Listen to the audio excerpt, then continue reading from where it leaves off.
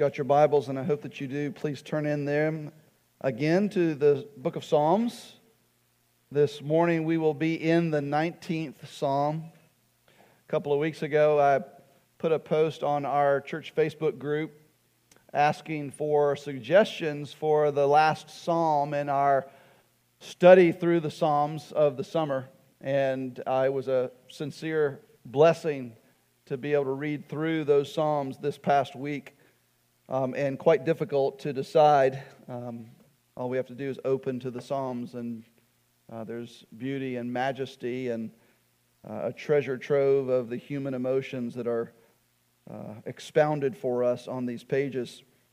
But in the end, I made my decision based on the type of Psalms that we've been walking through this summer and the types of Psalms that we haven't yet touched on. And the only psalm that was suggested that was of a type that we haven't yet covered this summer was Psalm 19. Psalm 19 is a didactic psalm, which means that it is a psalm that teaches us something. But Psalm 19 is much more than just a psalm that teaches us about God. I believe Psalm 19 to be the greatest example of ancient Hebrew poetry that we have today. The great C.S. Lewis wrote of Psalm 19, "I take this to be the greatest poem in the Psalter," meaning the book of Psalms, "and one of the greatest lyrics in the world." But the beauty of this psalm is not intended just to shine the light on its beauty as poetry, but to shine its light on the beauty of the one who is its subject. Listen to what commentator Jim Hamilton writes about Psalm 19. He says, "David has carefully arranged a string of words meant to sparkle with the glory of the one who it attempts to extol. That is to say, as beautiful as the psalm is, the point is not the beauty of the psalm, but the wonder of the one that it celebrates." Hamilton goes on and says that the beauty of the poetry here in this psalm is meant to communicate the intricacy and simplicity and the pulsating rhythmic magnificence of the one whom it extols. And the one that David is extolling in Psalm 19 is our God. And so the aim is for the reader or the singer of this song, the hearer of this song, to celebrate the glory of God as it is beheld and apprehended both in creation and in the Word of God itself. So that's David's aim with this psalm. The celebration of the glory of God both in creation and in the Scriptures. And he accomplishes this not just through the beauty and the majesty of the lyrics of this song, but through the very content that it teaches us about God. Because after all, this is a didactic psalm, and it teaches us something about God. As Derek Kidner notes about Psalm 19, its theology is as powerful as its poetry. And so I really want to try my best, and I want us to try our best to hold those two things in balance this morning. And I want to try to highlight those two important aspects of this psalm. But in attempting to draw attention to the theology about God in this psalm, I run the very real risk of dissecting it to death. And in a sense, pulling a veil over the beauty and the majesty of this psalm, which again points to the beauty and the majesty of God. And I don't want to do that. And so as we read this psalm together in just a moment, I want to encourage us to both listen to what it teaches us about the glory of God and how it teaches us about the glory of God.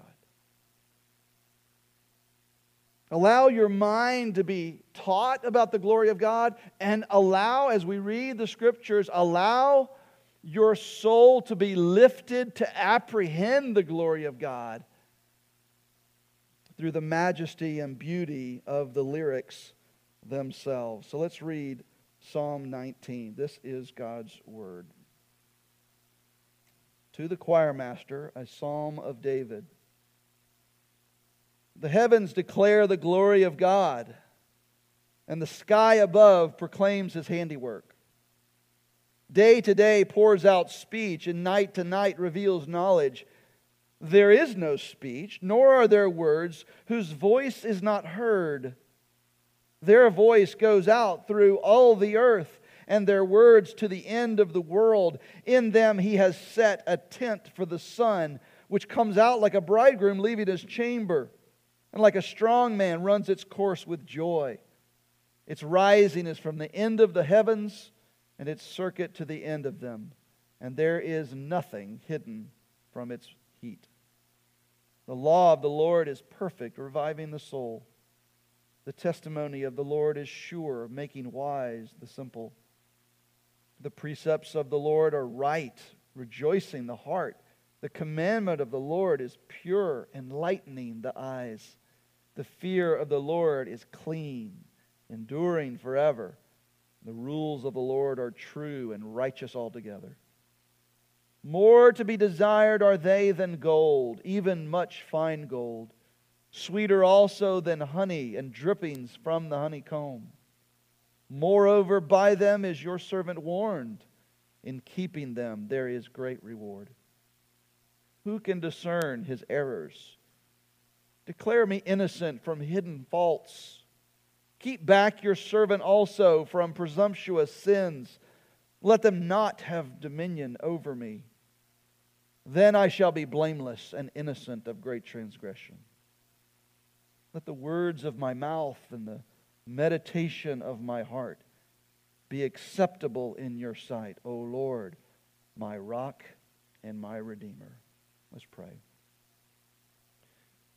Father, when we read a portion of your word like this that stirs not just our mind but our very soul by its words, we are so thankful, Father, that you have revealed yourself to us in this book.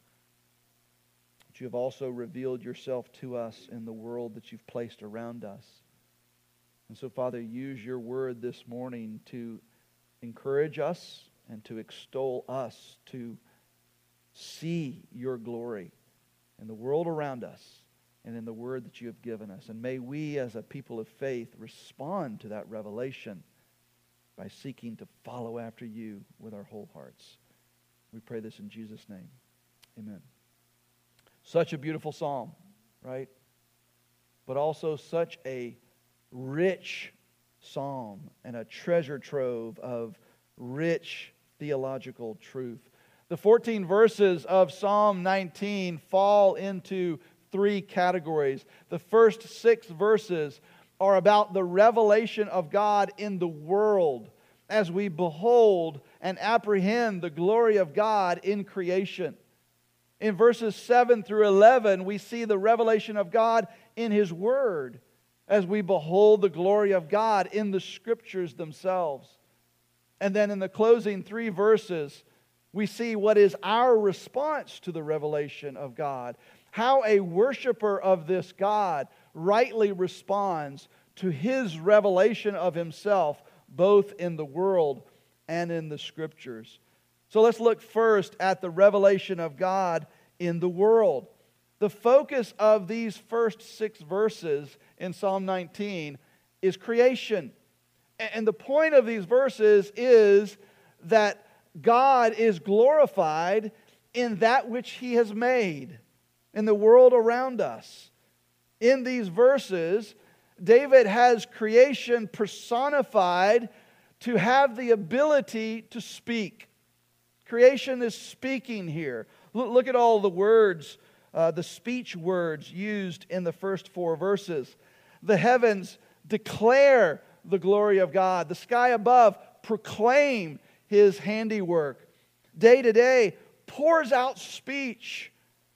And night to night reveals knowledge. Down in verse 4, their voice goes out throughout all the earth, and their words to the end of the world. And so David says that creation is declaring and proclaiming, and it's pouring out speech, revealing knowledge. Its voice and its word is going out. And what does it say? What does it declare? What does it proclaim? About what does it pour out speech? And when its voice and its word goes out, what is it saying? Well, verse 1 tells us, the heavens declare the glory of God. The sky above proclaim, I am His handiwork. When David mentions there in verse 1, the heavens, in that sense, he's not talking about heaven as we might think of it, the spiritual abode of God, the spiritual heavens. Instead, he's talking about the sky. He's talking about what he sees when he looks up. In the heavens, they declare the glory of God. That phrase, the sky above, refers to the expanse of the sky that Moses writes about in Genesis 1 in the creation account, where he causes the expanse to exist, the firmament in which he places the sun and the moon and the stars.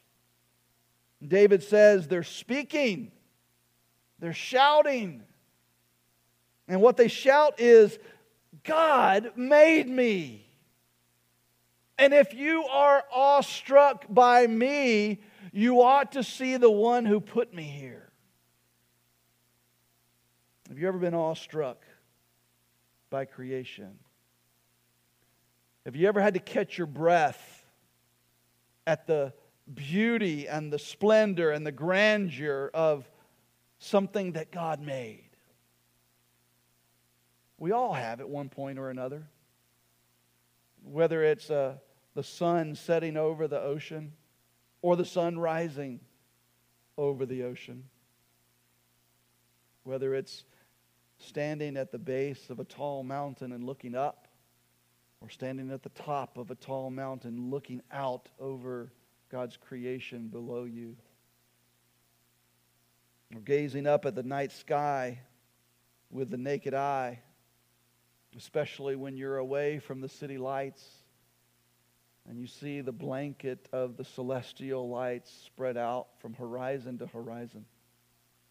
Or when you gaze up at the night sky with a powerful telescope.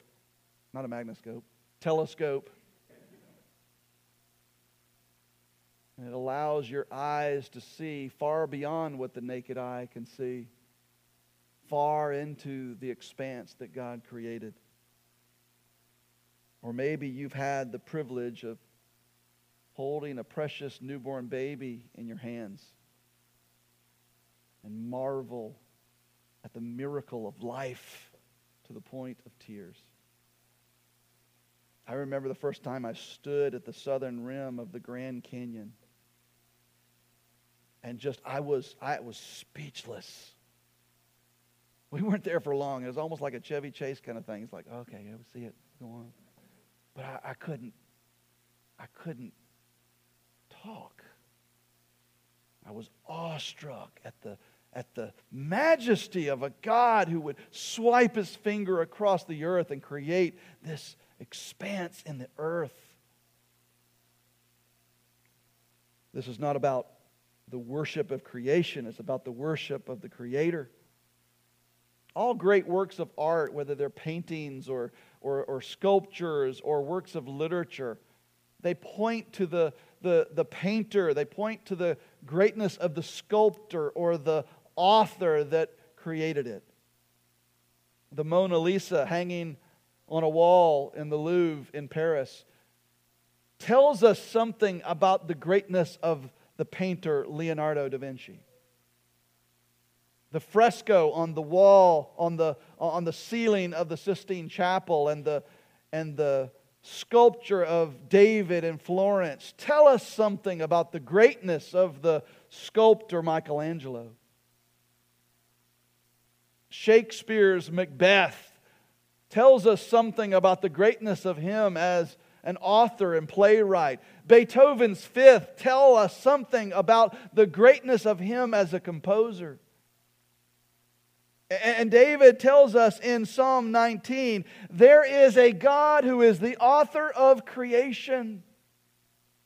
He is the designer who set the laws of physics and nature into motion. He is the painter who painted every sunset we were in awe of and sculpted every mountain out of nothing. He composed the song of the nightingale and then gave it its beautiful voice with which to sing it. As Psalm 146 says, He set the stars in place and gave them all a name. Friend, if we can celebrate the greatness of the likes of Beethoven and Shakespeare and Michelangelo and Leonardo da Vinci and the likes of them for the creations that they made, how much more ought we to celebrate the greatness of the one who made the world in which we live? Creation is speaking to us, Psalm 19 says. And it's telling us about the glory of God. In verse 2, we learned that this speech is ongoing and it's abundant. He says, day to day and night to night, it pours out speech and reveals knowledge about God. All day long, all night long as we sleep, whether we hear it or not, it is shouting to us, it is preaching to us, it is proclaiming to us that God is glorious. There is an abundance of creation's voice giving testimony to the glory and majesty and beauty of our God. No wonder Jesus said, if my disciples remain silent, even the rocks will cry out. But I wonder if we sometimes miss it. I wonder if we sometimes miss that declaration. When's the last time you stopped your busy, chaotic, hectic life in suburban America long enough to take notice of that voice and to listen to the song of creation as it shouts to us about the beauty and majesty and glory of God? It doesn't do it with words. It doesn't do it with a language as we would know language to be. As verse 3 reads, there is no speech, nor are there words whose voice is not heard. And yet, as verse 4 tells us, their voice goes out just the same to all the earth. It's not with words. Poetically and under the inspiration of the Spirit, David tells us here that creation speaks, but it doesn't use words. It doesn't use language in that sense, but yet their words go out to the ends of the earth. Have you ever had to describe, have you ever tried to describe something of the magnitude and the beauty of something like, let's say, the galaxy in which our solar system exists? Explain and describe both the magnitude and the sheer and utter beauty of that. Words will fail you, right? We will either seek to describe the beauty and the radiance of that scene, and we will undersell the magnitude, or we will use scientific language and measurements to describe the magnitude of the galaxy, and we will undersell the brilliance of its beauty. Words fail. The best that we can do is provide a picture that's provided by a powerful telescope that looks into the far reaches of the universe. Well, David says, creation itself doesn't use words because words fail it. And the best they can do is give us a picture of something of the beauty and the majesty and the glory of the God who made them. Question is, do we hear it? Amidst the noise of our busy lives, do we take the time to tune our soul's ear to the orchestra of God's creation that's being played all around us? Friend, the application of this can happen as soon as we walk out these doors. It can happen as you stop listening to me and look at the beauty of the pines waving in the wind and the clouds rolling in. It can happen today, regardless of what the weather is. Listen to what it's saying. See who it is pointing to. It's pointing us to the majesty and the beauty and the glory of God. Creation says, look at me. Look at me. Look at me at my most glorious. Look at the most beautiful aspect of me, the most awe-inspiring part of me. I am but a shadow of the beauty and the majesty and the glory of our God. That's what creation does. In verses 4c through 6, David uses the sun as a metaphor to teach us about God. He says, in them, that is, in the world, He has set a tent for the sun. The tent is the canopy of that expanse from Genesis 1, where God puts the sun, the moon, the stars, the celestial lights. He set a tent for the sun. And speaking of the sun, he says in verse 5 that it comes out like a bridegroom leaving his chamber. Friends, the bridegroom comes out of his wedding chamber beaming in radiant joy. And so this speaks of the radiance of creation and consequently the radiance of the glory of God. David says that the sun, also in verse 5, is like a strong man who runs its course with joy. The strong man is a champion. It's a hero that runs its course and runs its race and finishes the race and wins the prize. It's a champion. When I was in high school, one of the sports I participated in was track and field.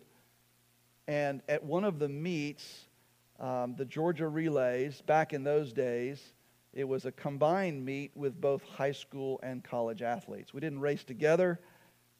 Fortunately, I had a hard enough time with the high school athletes I competed against.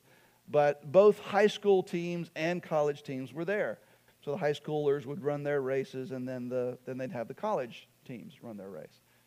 And Georgia Tech was at that meet. And one of the runners on the Georgia Tech track and field team back in the early 80s, mid-80s, I know many of you weren't even born then. But back then, one of their runners was a guy named Antonio McKay. Antonio McKay was a 400-meter runner. That's the race that I ran. And he was an amazing athlete. At that particular time, he held the world record for the indoor 400 meters. He would later go on to win world championships and gold medals in the Olympics. Dude was fast. And I got to see him run the 400 meters. Now, to the uninitiated to track and field, 400 meters is the most difficult race in the entire sport. It is basically an all-out sprint all the way around the track.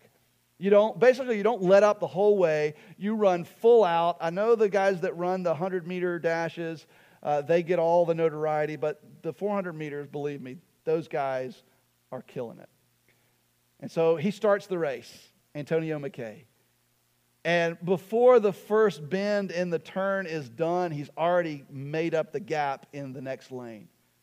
I watch him on the back stretch, and it's like a hot knife through butter. I mean, he's just going, and it doesn't even look like he's trying. He's just like gliding on air. And then he comes around the back stretch, which for most people like myself, that's where the bear jumps on your back, and you begin to get all tense, and you're trying to finish the race as much as you can, and you break for him, and you begin to slow down. But not so with Antonio McKay. He sped up. He just continued to glide those long, seemingly effortless strides all the way through the finish line, blowing away the competition. And it didn't even look like he had broken a sweat when he finished. It was absolutely amazing. He was like a strong man running its course with joy.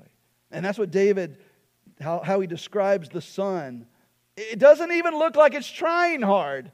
We don't look at the sun as it makes its way from one horizon to the next. It's like, wow, it's working really hard today. It's just doing its thing. It goes from one horizon to the next, from the sunrise to the sunset, and it never breaks form, and it always finishes its race. God is our strong man, who upholds the universe by the word of His power, as the writer of Hebrews says.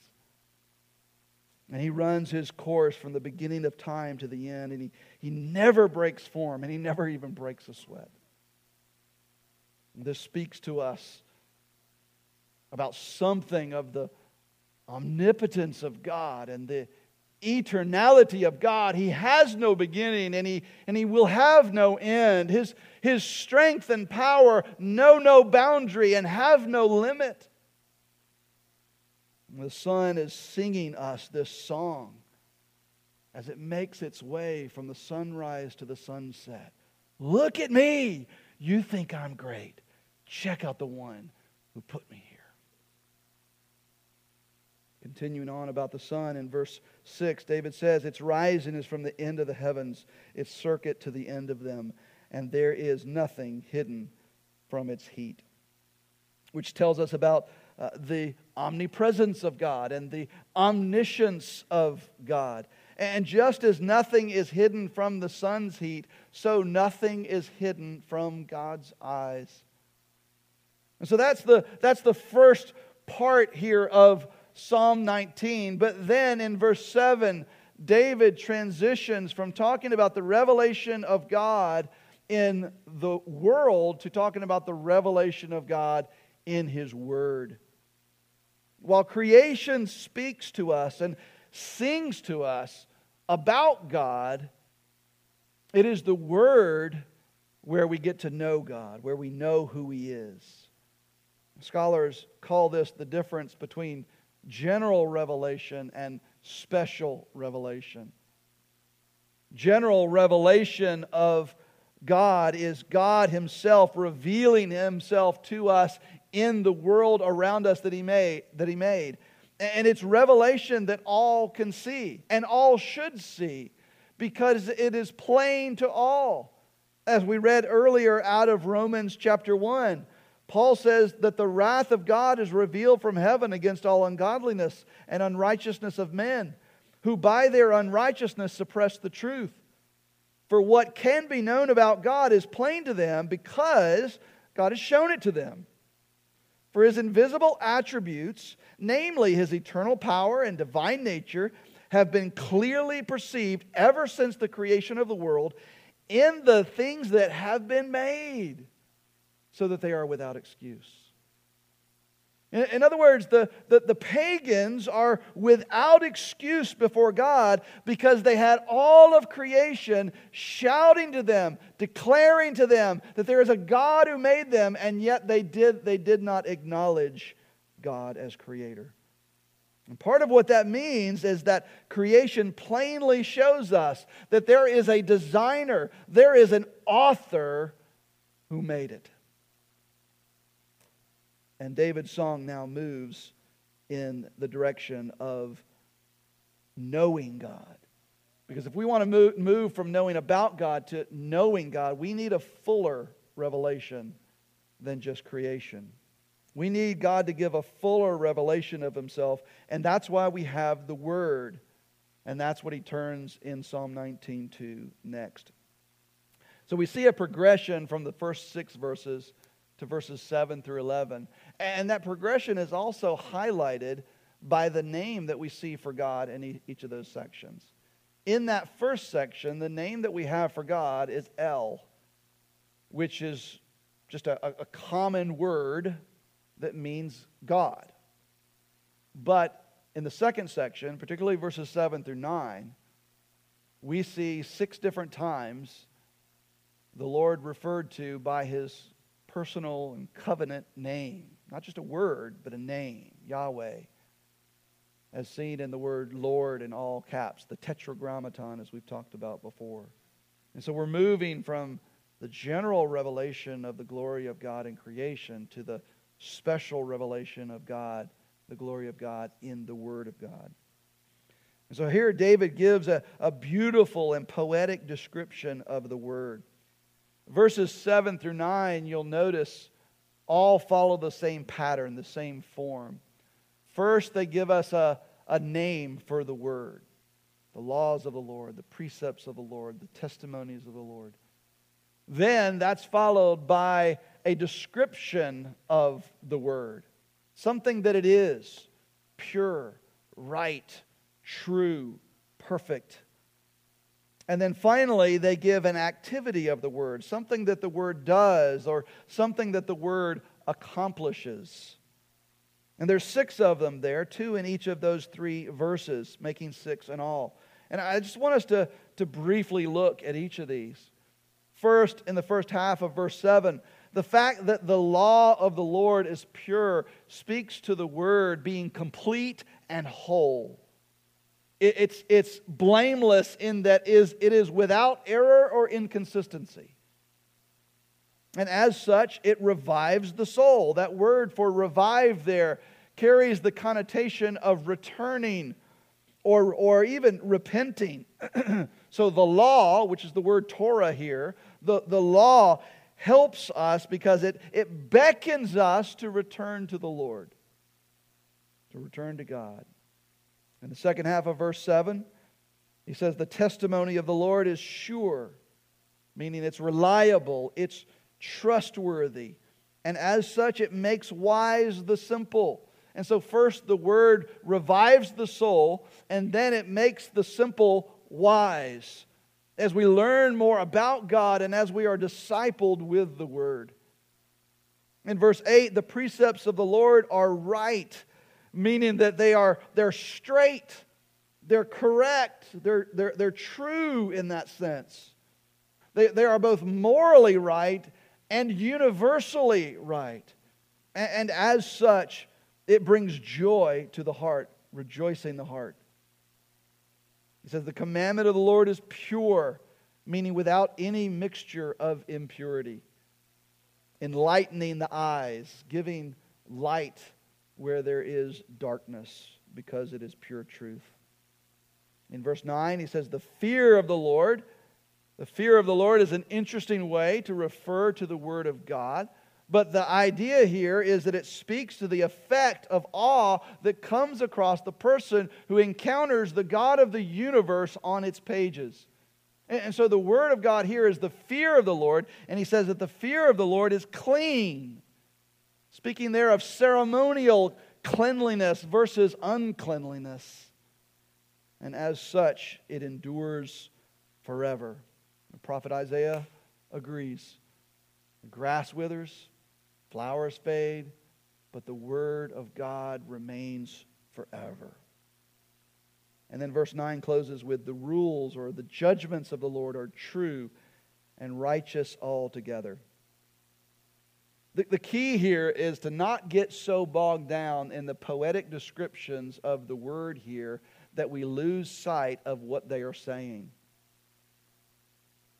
God's Word is perfect, sure, right, pure, clean, and true, such that our souls are revived, such that the simple-minded are made wise, such that our hearts are made to rejoice, and our eyes are opened and enlightened to the truth. And if this is true about God's Word, then of course, church, we ought to grow in our desire for it, which is where David goes next in verse 10. He says, more to be desired are they than gold. It's as if he gets through those 6 poetic descriptions of the beauty and the goodness of God's Word. And he says, man, they are more to be desired than gold, even much fine gold, sweeter also than honey and drippings of the honeycomb. The Word of God, because these things are true about it, are more valuable than gold and sweeter than honey. David knew what it was to own gold. King David, when he was king, nobody had more gold than him.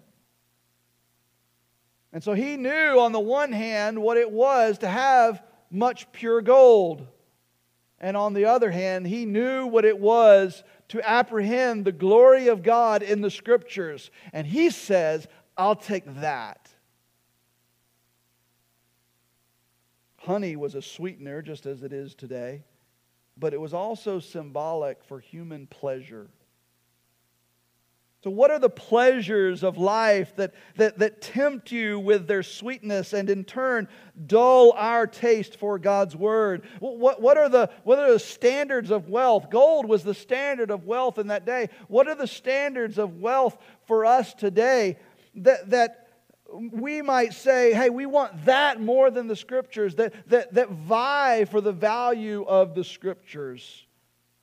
What are those things that represent wealth to us today? Material possessions, cars, homes, vacations, jobs, retirement, living lives of comfort and awe. If you were to pile all of that up in one heap, would you say, I want the Scriptures more than that? Or what are the things that the world offers to us as humans as pleasure? Some of those would be the same things. There could be others.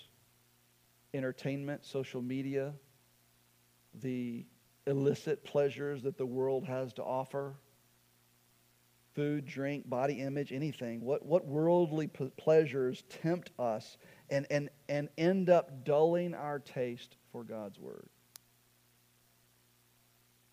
In verse 11, David gives a couple of the reasons why the Word is more desirable than wealth and pleasure to him. He says, moreover, by them is your servant warned, and in keeping them there is great reward. You know, we need to be warned about the sins that we are most susceptible to. We need to be warned about dangers and traps that we don't see. And God's Word does that. God's Word provides us with the warnings for those things. Wealth and pleasures don't warn us about the traps because they are the traps. And so David says the laws and precepts of the Lord are worth more than all of the gold in the world. And they are sweeter than honey from the honeycomb, the most pure, the sweetest part of the honey, the sweetest form of the honey. He says, I delight in the Scriptures more than all that gold, and I derive more pleasure from them than from the very sweetest form of honey. Can we say that? Can you say that? Are there things in your life, whether wealth or possessions or pleasures in the world, that have served to dull your taste for the sweetness of God's Word? And then finally in verses 12 through 14, we have our response to the revelation of God. How are we as worshipers to respond to God's revelation of Himself both in creation and in the Word? He says in verse 12, who can discern His errors? In other words, how can we see where we have transgressed unless we have the Word, the law, to show us where we have transgressed? Someone said, I don't know who it was, that reading the Bible is like throwing paint on the invisible man. The same is true with our sins and our errors. By God's grace, He doesn't show them to us all at once. But as we dive into the Scriptures, as we mine its depths, what does it do? It shows us who we are. It shows us where we have erred and transgressed. Declare me innocent, David says, from hidden faults. Keep back your servant also from presumptuous sins. Let them not have dominion over me. I like the way Tony Reinke describes the difference here between hidden faults and presumptuous sins. He says that hidden faults are like trap doors. You don't see the trap, but they swing out from underneath you, and all of a sudden you find yourself in the snare of the trap. Presumptuous sins are like double doors like we have in the back, and you see them from far off, and they've got a flashing neon sign that says, "Don't go in there. There's danger ahead. Stop." And we see the sign, and we read the sign, and we approach it from afar, and we go in anyway. Speaking of the open and willful rebellion against God. And David says that he desires to be free from both, and the Word aids him in doing so. Both warns him and guides him. Then I shall be blameless and innocent of great transgression. Let the word of my mouth and the meditation of my heart be acceptable in your sight, O Lord, my rock and my Redeemer. John Calvin outlines 3 uses of the law that we see reflected in this psalm and in these verses. First, he says that the law serves as a curb or a restrainer of evil. That the fear of punishment in the law of the Lord keeps the sinful nature, both of the converted and the unconverted, from giving full vent. It keeps that sinful nature curbed in some way because of the fear of punishment, restrained in some way because of that. And we see that reflected here in David's desire to be, in verse 11, where he talks about the warning that the Scriptures provide. And we also see it in verse 13 when he desires to be kept back from and prevented from engaging in presumptuous sin. Keep me back from that double door with a neon sign. Curb me from that. Secondly, Calvin says that the law is a mirror. It's a mirror. It shows us ourselves. It gives us a reflection of our life and who we are and shows us where we've transgressed. Like David expresses there in verse 12, we cannot discern our errors without the benefit of God's Word. It's a mirror. And then thirdly, it's a guide. For Christians, under the power of the Holy Spirit, the law of the Lord serves as a guide, leading us to live a life that pleases God, because it guides us to God's will for how we ought to act and what we ought to do. And this we see in the closing verse, in verse 14. As David prays that God would guide him, specifically with respect to his thoughts and his desires, that God would guide his heart and his mind and his speech to only speak and think and desire that which is acceptable in God's sight. But I also want us to see here in this closing section that there is a longing here in David's heart to be cleansed of sin. Do you see that? The Word has made him aware of his sin, and now having been made aware, he wants to be clean. He wants to be cleansed of this. At the end of verse 12, he says, "Declare me innocent from hidden faults." Verse 13, "Keep back your servant from presumptuous sins. Let them not have dominion over me. Then I shall be blameless and innocent of great transgression." He wants to be innocent and blameless of walking through those doors. But friend, he already had. We know what David is known for. And he had already walked through those double doors with the neon flashing signs. And he longed to be cleansed from the stain of his own sin. And that's what Scripture does. It shows us God's glory. And then it shows us ourselves. And we see we're not that. Just like Isaiah in Isaiah 6. After beholding the majesty and the glory of God in that throne room scene, what does he say? "Woe is me. I am undone, for I am a man of unclean lips, and I live among a people of unclean lips. For I have seen the Lord of hosts in His glory." That's what the Word of God does. It shows us our sin, and being exposed to the sinfulness of our sin, we long to be cleansed of it. We long to be free from its grip. We long to be released from its guilt and its punishment. And we long to be reconciled to the God with whom we cannot be with that sin. And so as David closes this psalm with that phrase, "O Lord, my rock and my redeemer," we're reminded that our only hope to be cleansed of our transgressions and be reconciled to God is to put our hope in a Redeemer who for David was still yet to come. One who would come and sit on David's throne forever.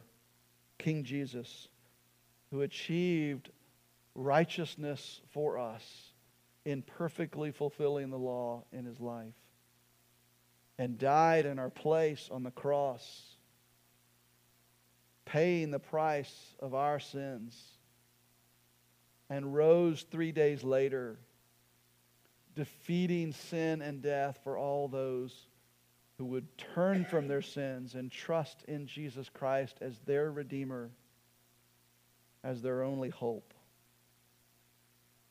And this Jesus is the perfect and completed revelation of God. You see, God's general revelation in creation is great, but it's incomplete. God's special revelation of Himself in the Scriptures is fuller.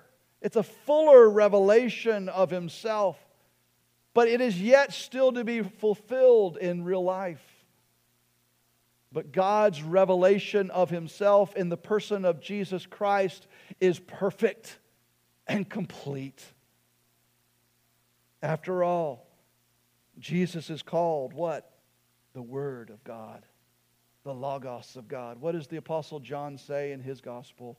In the beginning was the Word, and the Word was with God, and the Word was God. And then he goes on to say, and the Word became flesh and dwelt among us, and we have beheld His glory, glory as of the only Son from the Father, full of grace and truth. So church, let us go out these doors today and hear the chorus of the heavens and creation around us as they shout and as they preach to us about the beauty and majesty and glory of God. And let us be committed afresh to feasting on God's Word, reading it, studying it, memorizing, meditating on it. And friend, if there is something in your life that has dulled your taste to the sweetness of God's Word, get rid of it, set it aside, and develop a taste and a hunger for God's Word.